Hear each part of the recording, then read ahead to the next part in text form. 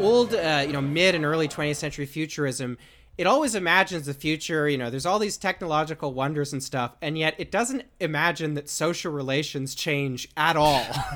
In this vision of the future, it's like, well, the maid has replaced a lot of the help, but there's still like this housekeeper working in somebody's house. Like the housekeeper still exists because social relations haven't changed at all.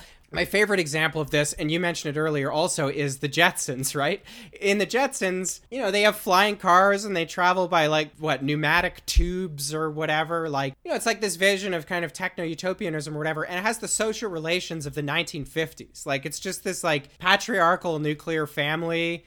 Jane still has to perform all of the functions, all of the undervalued and completely unpaid work of a 1950s American housewife. She just still has to do all that stuff. It's just that her doing of that stuff is facilitated by these really cool machines, but she's still doing it. So that is something that is very funny and also just very short-sighted and myopic about many forms of futurism. The only real futurism can be one that's materialist, because you have to understand that social relations change as a direct consequence of economic relations changing. One is not autonomous from the other. They're deeply interwoven. Culture changes too.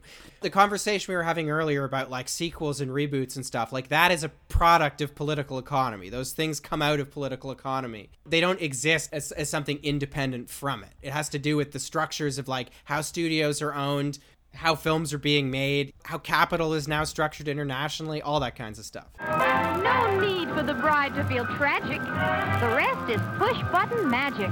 So whether you bake or broil or stew, the Frigidaire kitchen does it all for you.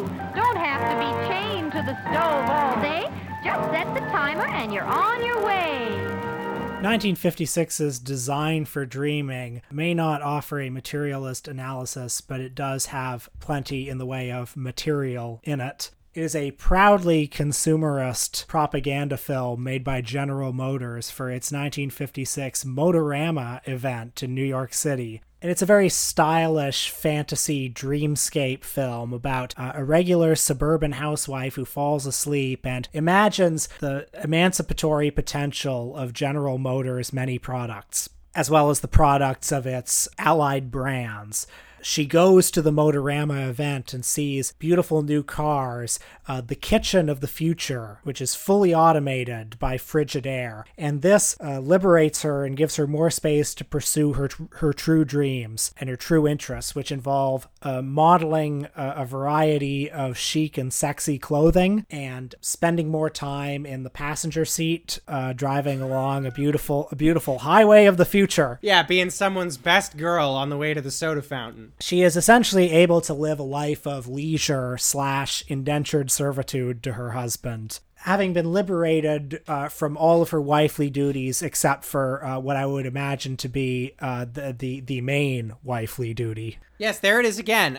Social relations don't change at all. It's look at all these technological wonders, the highway of the future, and it is just the 1950s with a bunch of gadgets attached to it. You know what's funny about this short? There's something about it. It's pure capitalist utopian propaganda that aesthetically at least is not that different from communist or socialist utopian kitsch. Because it's not built on the idea of work making us free. Would you say that's fair or accurate? I understand what you mean. I think the major caveat is that I think that in the American version of this, what you see a lot of is celebrations of consumption, because consumption is the site of human freedom. I don't think leisure is even specifically the focus of this short. I don't think that's really where its ideological center is. I think consumption is.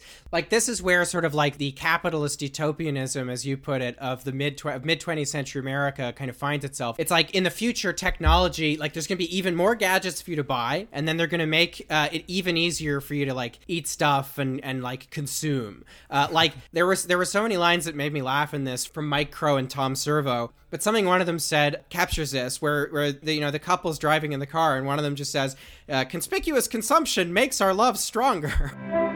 Here is a world of communication, tailored for your needs of today and tomorrow, bringing together all people in a new era of understanding.